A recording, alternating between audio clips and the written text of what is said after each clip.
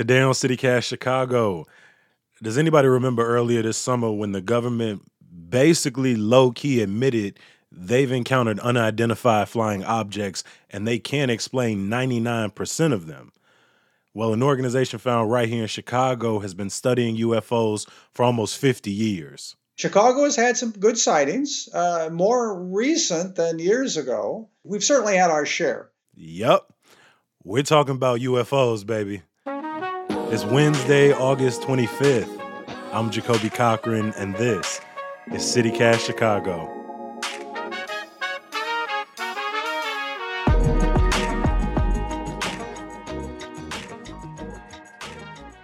So Chicago is home to the first national organization dedicated to the scientific study of UFOs. The Center for UFO Studies was founded in the 70s by born and bred Chicagoan J. Allen Hynek. Now, Hynek actually used to study UFOs for the U.S. government, but we'll get into that a little bit later. We sat down with Mark Roediger, who heads the center known as CUFOS. There seems to be new interest around UFOs, UAPs, as the government will call them, given the release of new documentaries. There are new series. Why do you think that there's this newfound interest? And maybe it's not newfound given your history. First, the fact that science has made life in outer space, intelligent life, more likely, adds to the public's willingness to support anything related to that, which includes UFO sightings. And not just the public, but professionals and all the rest. Okay. Number two, though, is that the New York Times published a very positive story on UFOs in December of 2017. But as part of that story, it talked about how the government had a secret UFO project that had been around since 2009. Well, when the government does something, rightly or wrongly, people in the establishment, and I like to use the phrase the establishment because it covers the gamut from politicians, scientific establishment, professional establishment, and the media. When they hear the government has done something, their ears prick up and they take it more seriously. And they had some briefings on this. There had been, by the way, they'd been behind the scene briefings going on for a couple of years with politicians and staffers. And so they put the request in. The military, I'm sure somewhat semi-grudgingly said, of course, okay, we'll do that, which came out in late June, which was short, but was positive in our perspective because it did say that, there were 144 sightings we looked at and we could only explain one. And all the rest are unexplained. 144 military sightings. We could explain one of them. Right. And they recommended, the authors of the report, that more work be done. They didn't say, well, we're done, that's enough. They said, yeah, we really need to look into this more, given what we learned. Still in the context of national security, what are these things that are buzzing our planes and our training areas and disrupting things? And that's fine. But I will say that civilian science should be involved. We don't want just the military investigating this problem. They have the best technology, they have the best sensors, the best radar, the best everything. They're the military. But science doesn't progress only with, the military. In fact, when you think about science, and who does fundamental science, the military doesn't come first to mind. I would like my science to be open and unclassified as much as possible. Because if it's classified, you and I, Jacoby, we aren't going to learn what they learned. So since the time you've been with CUFOS to now, what is the work that you all do specifically? Are you investigating sightings primarily? First place was to be a spot where people could report sightings, and those sightings would be recorded and available for research. We have an electronic database, which includes more than what's been reported to us, but it has over 200,000 entries in it, 200,000. And we have the most extensive set of original case files in the world. Now, we've never, except for a few years in the early days, focused on having a large stable of investigators and going out and trying to get lots of cases and investigate them. We've left that to other groups.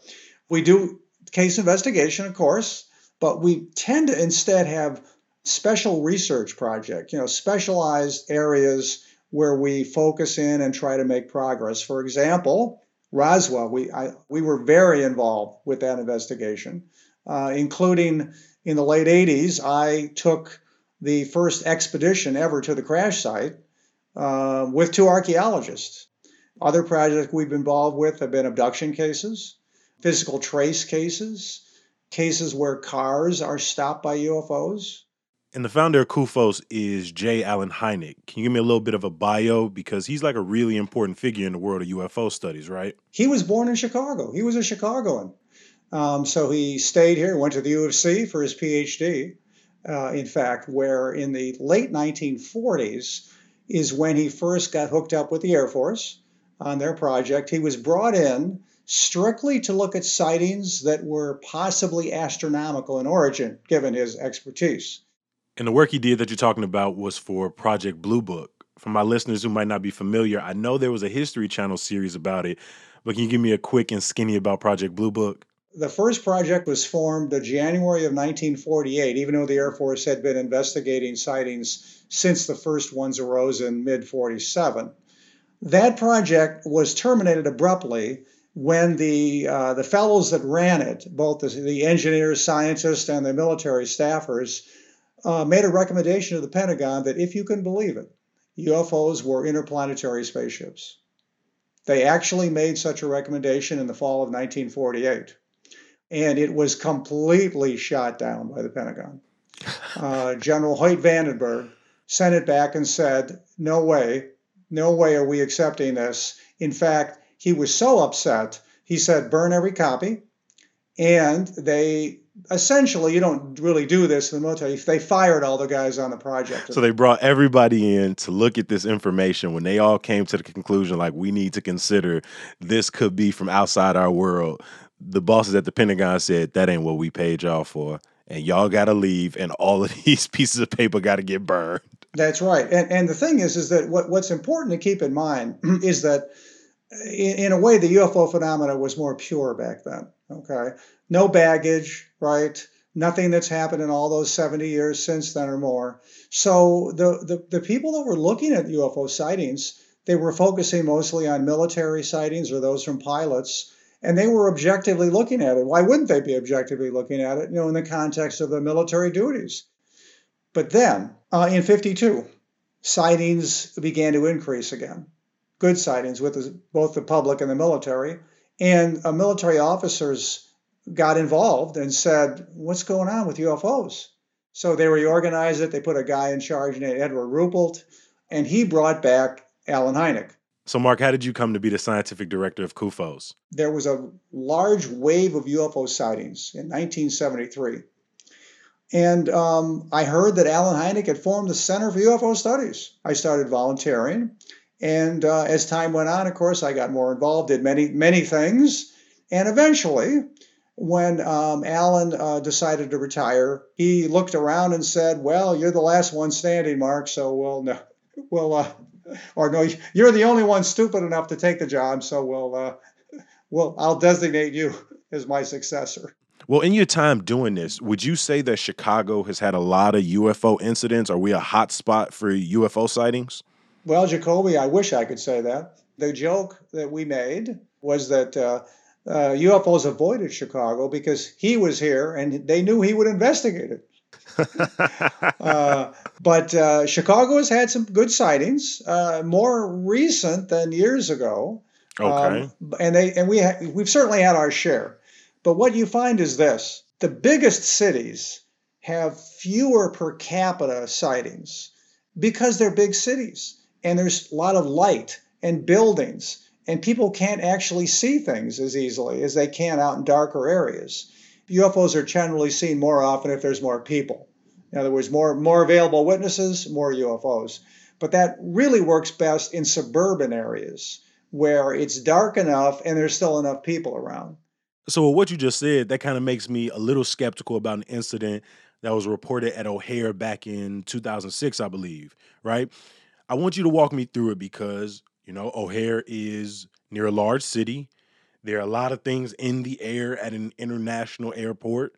And then there are a lot of lights around O'Hare. So can you talk me through what happened on that day in 2006? What did people see?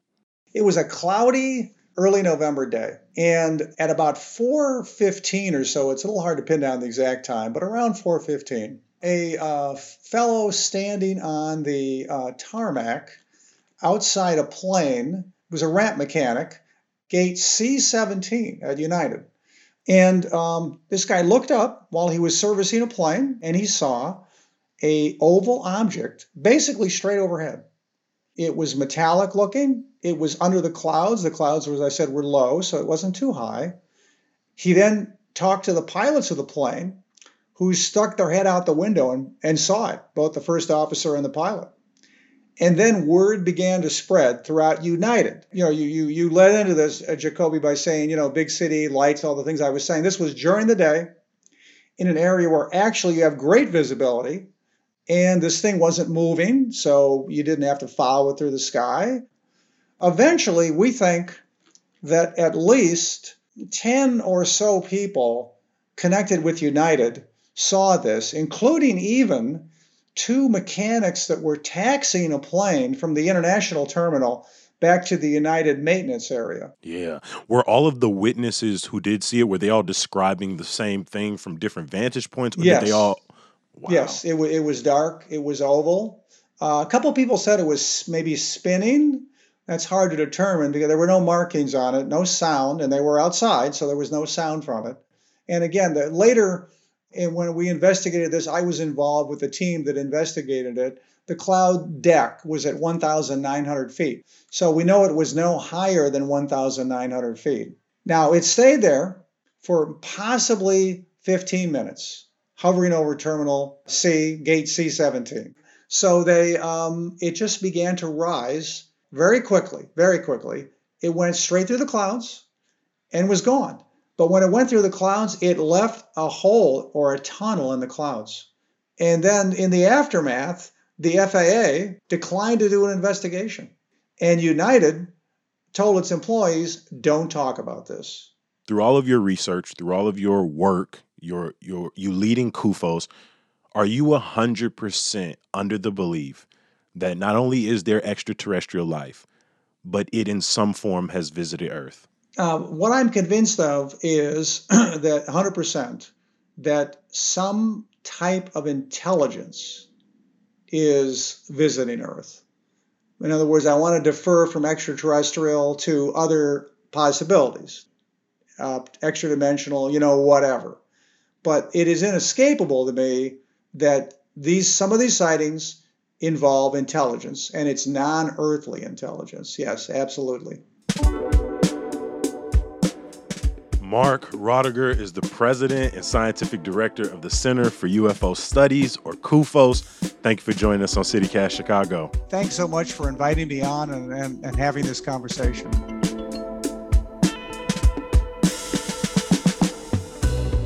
Before I let you go, a little bit of news, y'all. CPS schools that voted this summer to remove one of their 2 police officers could still see both when classes start next week. That's until CPS and CPD finalize a new contract.